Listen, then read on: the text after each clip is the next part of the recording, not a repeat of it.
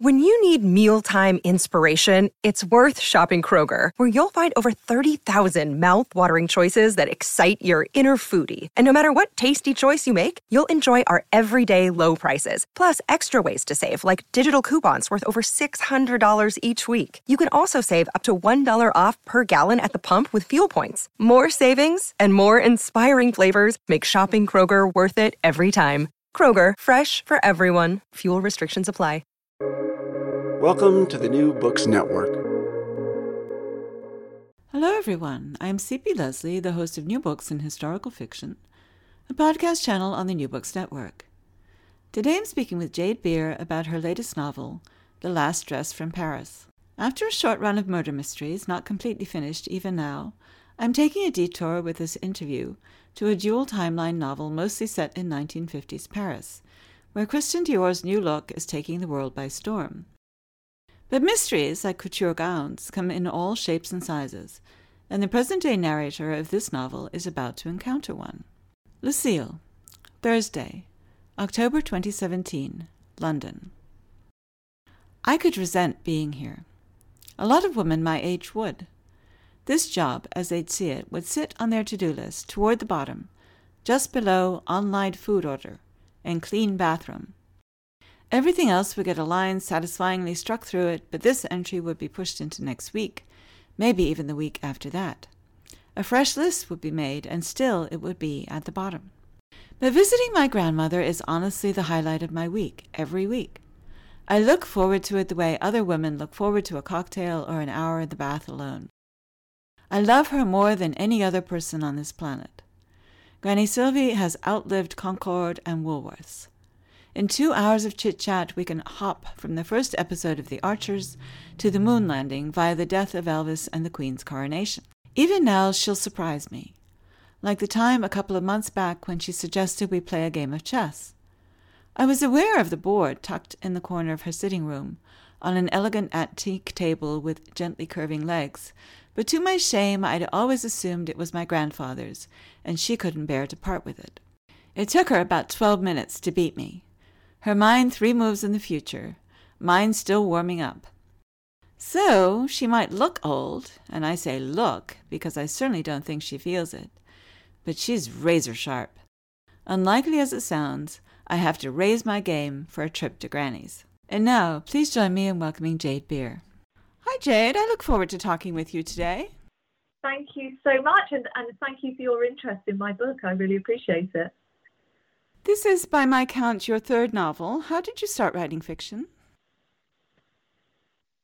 Well, I had always been a journalist. My whole career I've always written, but albeit in a very different way, I suppose, because I sort of started out on newspapers. I'd worked on The Guardian and The Independent and the Daily Mail here, and it wasn't until, I guess, about maybe 15 years ago, I shifted across to magazines. And that's when my kind of work-life balance got a lot healthier. In the days of newspapers, it was very much, kind of 10 a.m. to 10 p.m.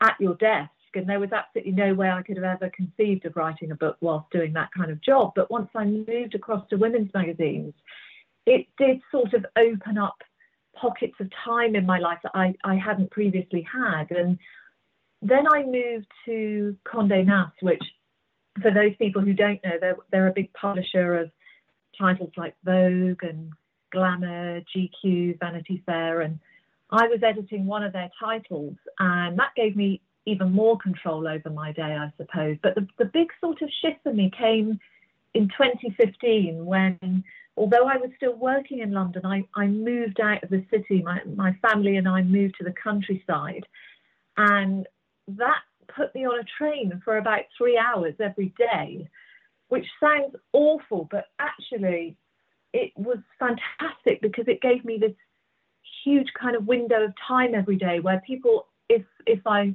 didn't want them to, couldn't get hold of me. And I got a lot of work done in that time. And that's when the first book was written, on those kind of commutes. And it was an amazing thing to do, really, for me, because as a journalist, I've been very much used to writing articles that were sort of 500 words, maybe 1,000 words. And then suddenly there was this prospect of 100,000 words. And so I really did have very little confidence in the beginning that I was going to pull it off. So I didn't really tell anyone outside of my immediate family that I was doing it. And I had a lot of help along the way. I sort of worked with lovely freelance editors who sort of helped me build some structure around it. But, you know, in that first sort of year, I was writing a chapter a week, which kind of amounted to about 3,000 words a week, which on a good day is pretty much what I would do in a day now. So yeah, it was a sort of very, very slow build up to it. But the big turning point was really moving and having finally that sort of window of time to actually do it. Could you give us a brief introduction to your previous books, The Almost Wife and What I Didn't Say?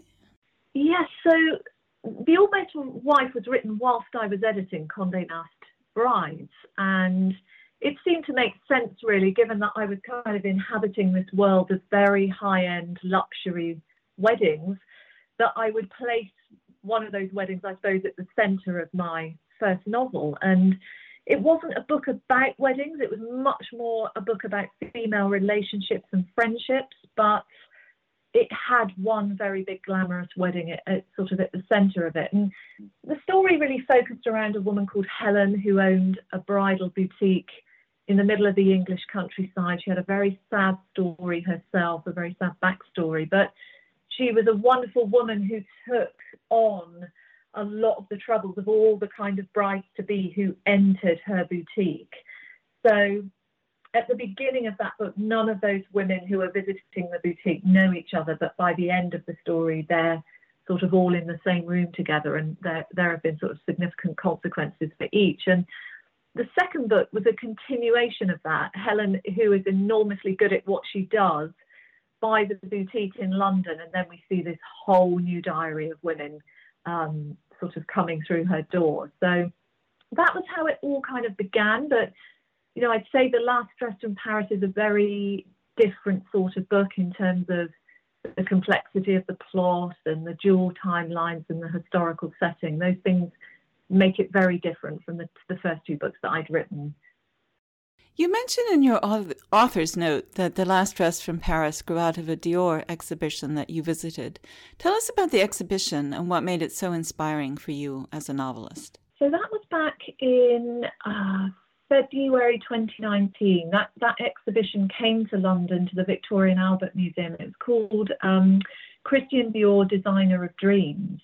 And it really charted the development of Christian Dior right from the inception back in 1947 through to the present day. And I think it was 6 creative directors' works that they had, that the exhibition spanned. And it had originally opened in Paris to mark the 70th anniversary of the label, and then they had reimagined it basically for the London audience. So there was a lot of new content that they thought would be more appealing. And I actually shouldn't have been there on the day because I had a ticket to go, but I was so swamped. I remember in the office that day, sort of, you know, piles of proofs that I hadn't got round to reading, magazine proofs, and I wasn't going to go. And my creative director on the magazine said, you know, you've got to, it will be really inspiring. And the whole point of going at that stage was that we were looking for ideas for fashion shoots and, you know, new inspiration for our own magazine cover. I didn't really go thinking that there was going to be a novel coming out of it. But the exhibition was amazing. They had, I think it was 500 exhibits in total. 200 of those were really incredible original pieces of haute couture. There were lots of design drawings, fashion illustrations.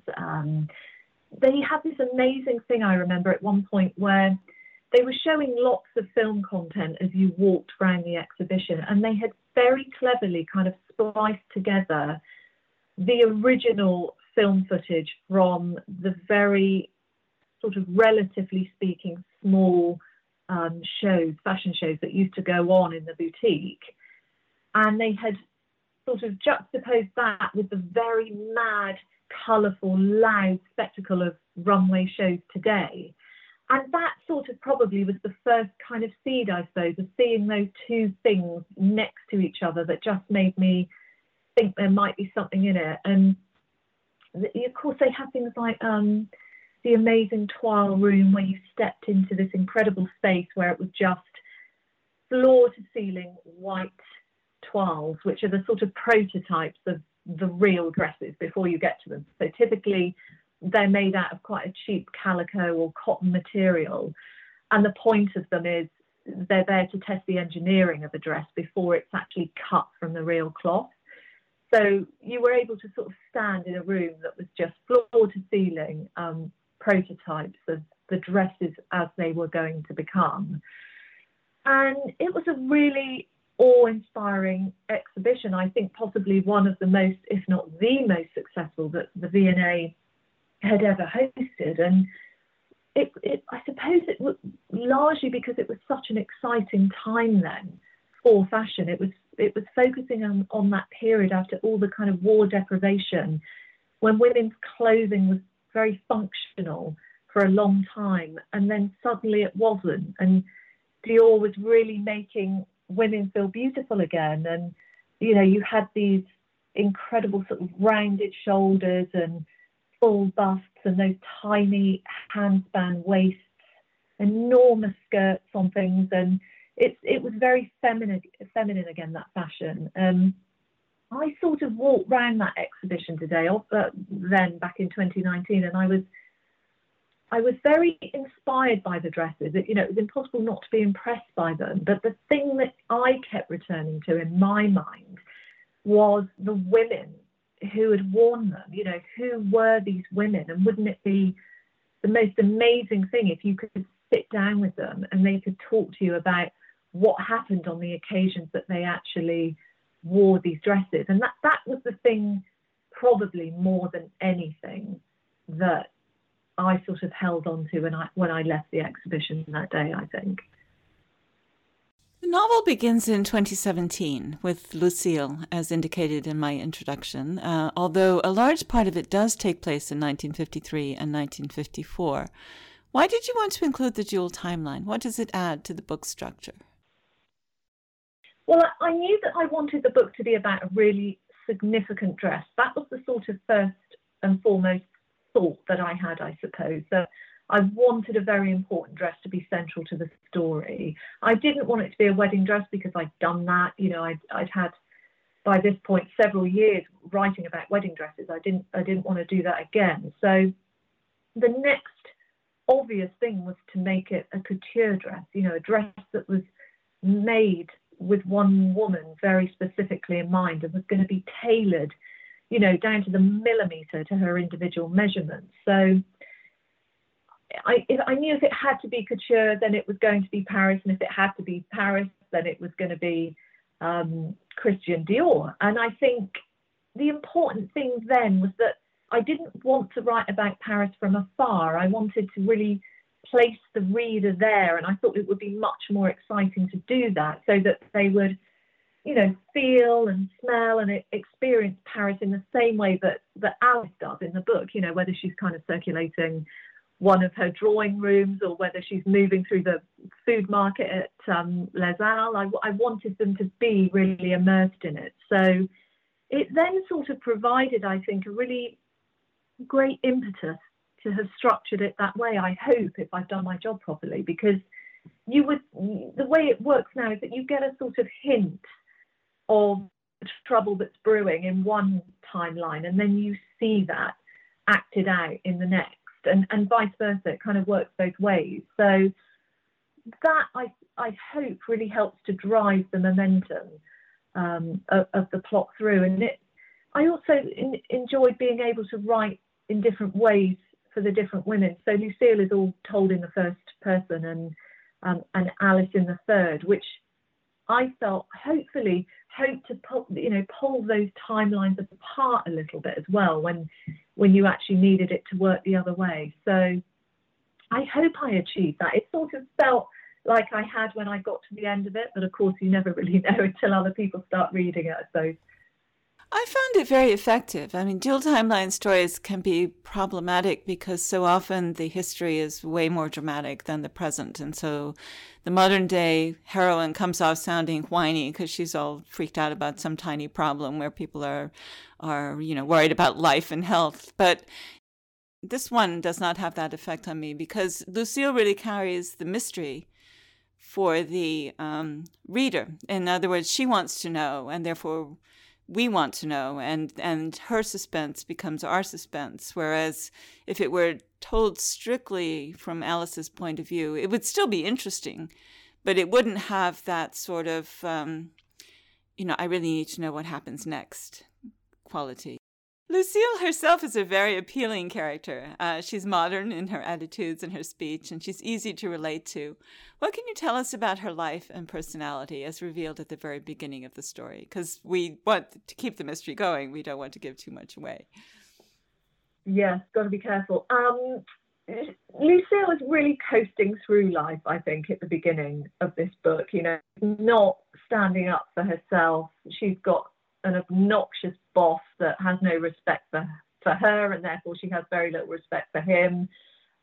She's kind of tolerated a boyfriend who doesn't excite her at all, and perhaps most sadly, she's kind of ignored and forgotten by her own mother.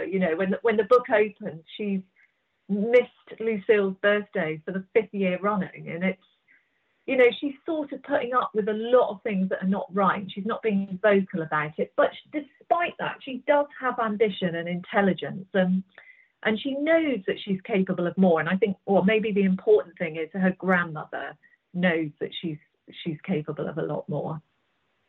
And her grandmother, I'm not sure if she pronounces it the French way, Sylvie or just Sylvie, but she sets the action in motion by soliciting Lucille's help. What does she want of Lucille, and why does Lucille agree? So when we meet those two, it is Lucille's birthday, and they're having tea together in Sylvie's cottage on Wimbledon Common, which is an area I used to live in, actually. So it was so nice to be able to kind of visually revisit that. But yeah, the two of them are having tea together. Lucille's had to bake her own birthday cake because nobody sort of bothered to think about doing that for her. And, her grandmother is sort of feeling the weight of the disappointment and how it could be so much more. And she presents her with a birthday card that has a message in it, basically saying that she's going to send her to Paris and she wants her to have an adventure. And I think she says, she wants her to see things and do things and meet people. And, that all sounds kind of simple enough.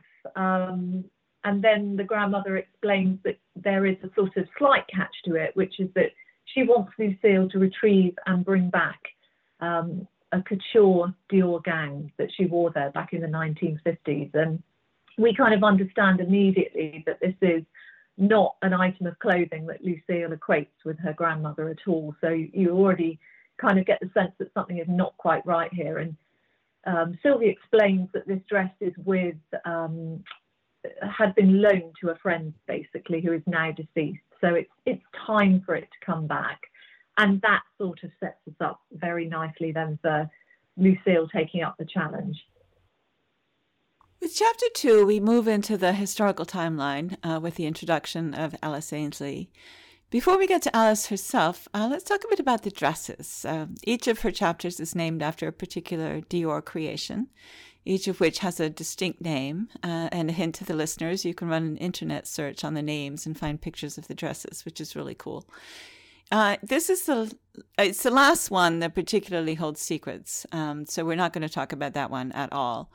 But how did you select the other 7? Well, I really wanted people to be able to see the dresses. I knew that as a reader, that's the sort of thing I would do. If I was reading this book, I would be stopping and Googling them as I went. And, there was a very brief moment in the beginning where I thought, would it be easier if I fictionalized the dresses? Would that give me greater freedom? I sort of considered it for a while. And then actually what you realise very quickly is if you're going to go that route, then that would have put the onus on me to create a dress that was even better and more fabulous than something Dior had created, which was obviously never going to happen, and I was going to fail miserably. So it sort of had to be real, and I felt that would hopefully deliver a sort of another level of enjoyment for people. And then a lot of that had to be dictated by the timeline. So I was very strict that I would only include dresses in the story that were actually part of the collections at that time. I didn't want to waver off that too much, because I think if you start to be a little bit lax with that in the beginning, then it might have all unraveled, and we'd have had things being shown in the early 50s that actually weren't designed until years later. So that sort of narrowed down the choice a little bit more. And then the other key thing was that I wanted to be able to go and see these dresses for myself. So a lot of them I had seen in the exhibition, but of course you're kind of shoulder to shoulder with hundreds of other people on the day, and you're there behind glass. You can't really get a true sense of them. So I looked through the Dior archive, the Victoria and Albert archive, and identified the dresses that were actually available to study. And that narrowed it down even further. So those were the sort of driving forces, really. Once I'd taken those things into account, it was really pointing towards a smaller collection of dresses. And I then just very simply spent one afternoon happily flicking through the book that accompanied the exhibition. And that was an amazing book, because it was full of full bleed, full colour photography of the dresses. And then it's really about, I think, as a writer, feeling some sort of emotional reaction when you look at the dress. You know, some did that more for me than others, and I sort of hoped that if I was kind of more moved by one than others, then hopefully other people following and reading the book would be. So yeah, it was a sort of part practical and part emotional choice, I suppose. Well, that's a great lead into the next question, because the first dress is the Cygne Noir, the Black Swan, and it represents Alice's introduction to Dior's boutique. So what does it look like, and what appeals to her emotionally about it? Why does she feel she has to have it? It is an amazing dress. It's black strapless, it's an evening dress, and it's made from silk satin and a very sort of rich velvet. It's actually in two parts. So you have this kind of quite heavily boned bodice that's lightly padded. So anybody wearing that dress would not need to put underwear on underneath. It's all there, built into the dress. And it has this run of hook and eye catches down the back of the bodice, so that when it's fastened, it is literally sort of, you couldn't get anything between the dress and the woman's skin. It fits perfectly on top. And then it kind of explodes out into this very full skirt, which is made of panels of, again, it's silk satin and velvet. So it has a very sort of soft sheen to it. It's also really multi-layered, this skirt, so it holds its shape. It's not a particularly fluid dress. It's quite statuesque. And it has this enormous bow that sits on the left hip. And again, that's padded, so it holds its shape. And I suppose that kind of dress would have been so in keeping with the sort of surroundings in which Alice was wearing these dresses, you know, in the sort of ballrooms of Paris at the time. And I think it's quite grand, but it's also, I suppose, like a lot of Dior's clothes were, it sort of makes you believe that it's quite simple when you look at it. You know, there's no bright colour on it. It's very monotone, but all of the kind of work is going on underneath and in the construction of it. And because of the way that it's made, with those two pieces, the bodice and the skirt having to be fastened together, so there's a whole other series of hook and eyes that join the two, and zips as well that join those two pieces together. So it's the kind of dress that there is absolutely no way you could get in and out of it on your own. You would have to be the sort of woman who was having help getting dressed, and that obviously is Alice. That is the world in which she lives. And what can you tell us about Alice herself, her situation, what she's doing in Paris, and a bit about her personality at this early stage in her life? Well, she's young when we meet her. She's only 25. She's the only daughter of very sort of socially ambitious parents who are quite pleased with themselves that they've managed to marry her off so well. And when we meet her, she is quite newly married, so she's not long returned from her honeymoon in Italy with her husband. And we sort of see her adjusting to this life in Paris as the wife of the British ambassador to France. She lives in the government residence, which is this really impressive historical home.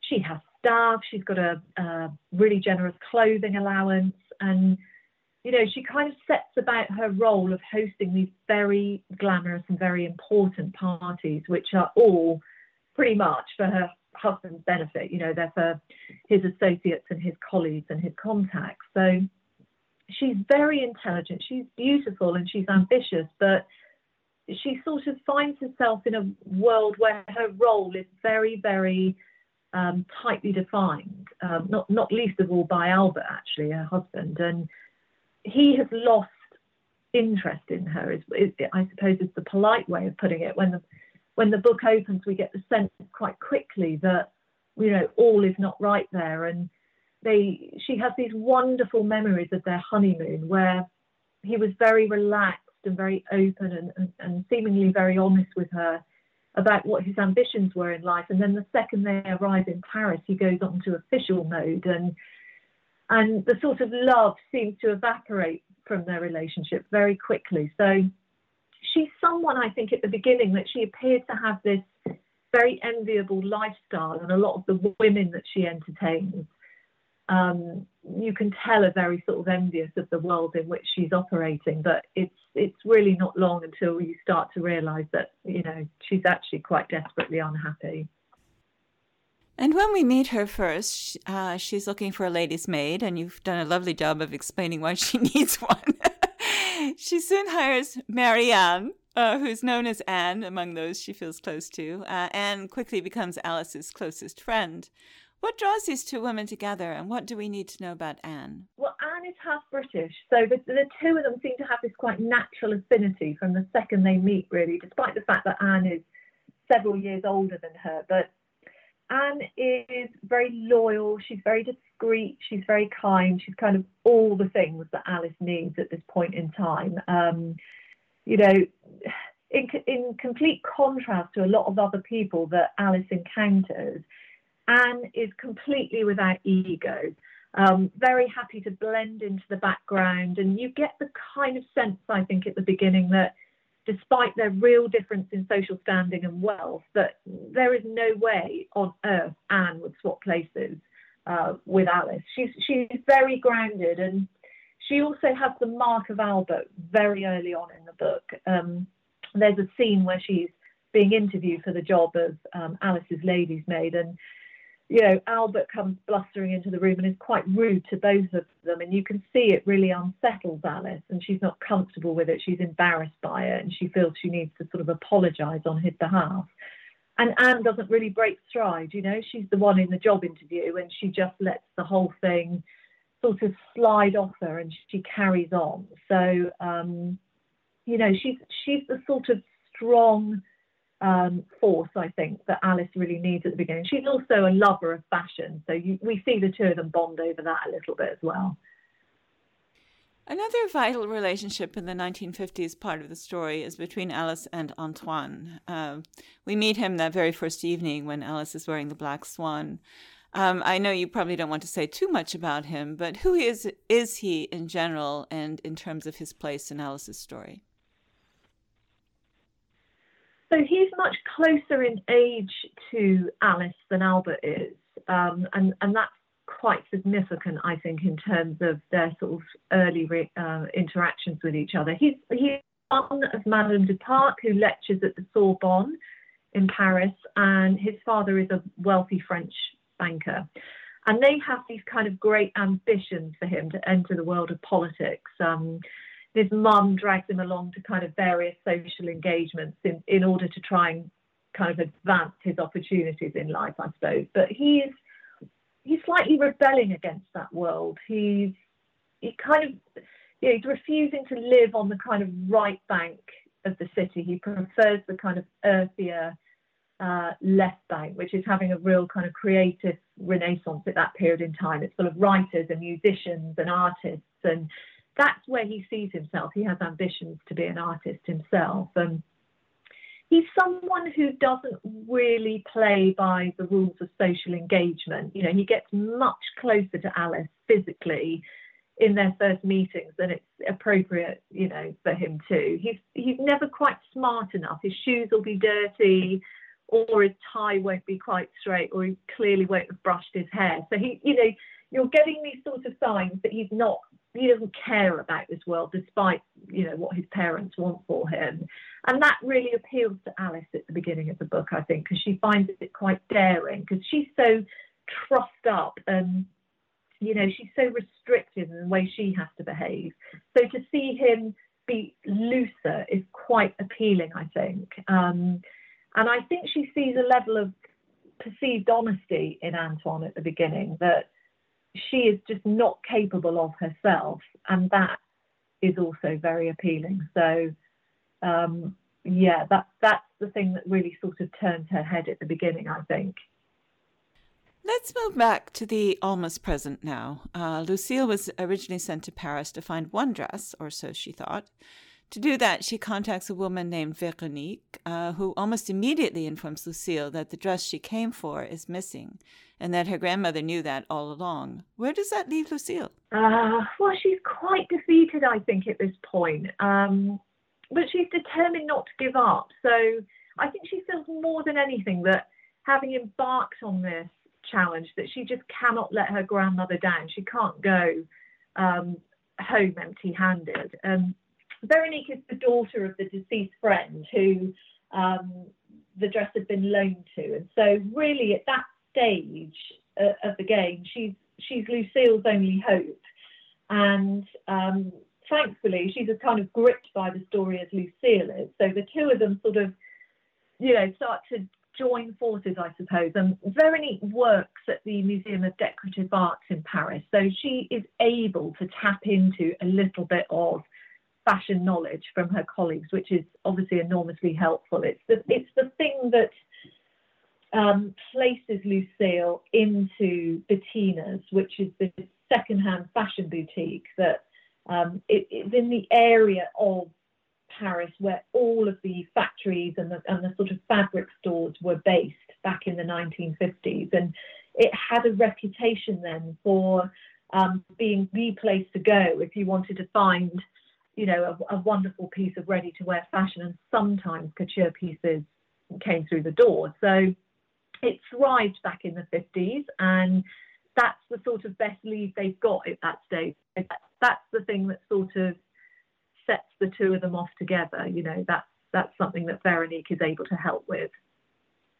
And while trying to hunt down the missing dress, in Bettina's, in fact, Lucille runs into Léon. Who is he, and how does he become involved in the hunt? So he is kind of the classic French guy that we probably all wish that we'd met when we were single, I suppose. He's really beautiful. He's very charming. He's a photographer. That's what he does for a living. But he's also the grandson of the original owner of Bettina. So he is able to help Lucille kind of navigate her way through the city, whilst liaising with his grandfather, who's able to filter in a bit of sort of, you know, vital information as they go. He's kind of a bit of a breath of fresh air, I think, for Lucille, because he's fun and he's seemingly quite uncomplicated at the beginning. So, yeah, he sort of steps in and provides a level of help that just could otherwise not come, I suppose, for her. And what would you like people to take away from The Last Dress from Paris? Well, I suppose on a really kind of surface level, the story is about the power of a kind of great dress, you know, what it can achieve for you. And I really hope people will be moved by it. I hope they will feel a real emotional connection to the story and to the characters. And my father read it recently, and he's in his 80s now, and he said to me, I knew that he'd finished reading it, and a couple of days had gone by and he hadn't called me. And I thought, God, this is embarrassing. He obviously doesn't like it. And he's trying to think of a way of breaking that to me. And then he called me and said that he felt the most amazing sense of relief at the end of the story, that he felt so relieved that certain things had happened and that certain things had fallen into place, and he was okay with the things that hadn't. And I thought actually that was a really nice feeling for somebody to take away, that there was a sort of feeling of relief. But I hope it will also tap in a little bit to that just sense of how easy it is to envy other people's lives when you actually don't know what's going on in them. I think that's quite an important thing. You know, we're all kind of guilty, aren't we, I suppose, at looking at things on social media. And I feel very hot on this topic because I've got a teenage daughter. So it's, you know, everybody's always living a better life than you are. And that's the sort of thread that comes through in this book, I hope, as well, that things, you know, things are not always better elsewhere just because they appear that way. That's an excellent point. This book has just come out. Do you already have something else in the works? Yes, so I finished the first draft of the next one. So that's down and I'm now editing it. So I mean, there's a lot of work to do on it, but it's going to have similar threads. It's going to focus this time on a very famous British designer. It will be dual timeline and it will be cross-generational again. There'll be a massive focus on female relationships. That's probably about as much as I can say, I think, because it will change enormously probably from where it is now to what we'll eventually publish. They always do, don't they? It's impressive. Yeah. For the better, hopefully. But yeah, I think so. Well, thank you so much for sharing your time with us, Jade, and good luck on the next book. Oh, my pleasure. Thank you so much. And thank you for listening to our podcast. Once again, I'm C.P. Lesley, the host of New Books in Historical Fiction, a podcast channel on the New Books Network. And today I've been talking with Jade Beer about The Last Dress from Paris. Find out more about her at jadebeer.com. Like us on Facebook, search for NB Historical Fiction, and follow us on Twitter at New Books Network. If you do, you'll see each time we post a new interview. You can find out more about me and my books at cplesley.com, where I upload expanded posts about the interviews and in general discuss history, historical fiction, and the rapidly changing publishing industry. Goodbye until my next conversation about historical fiction on the New Books Network.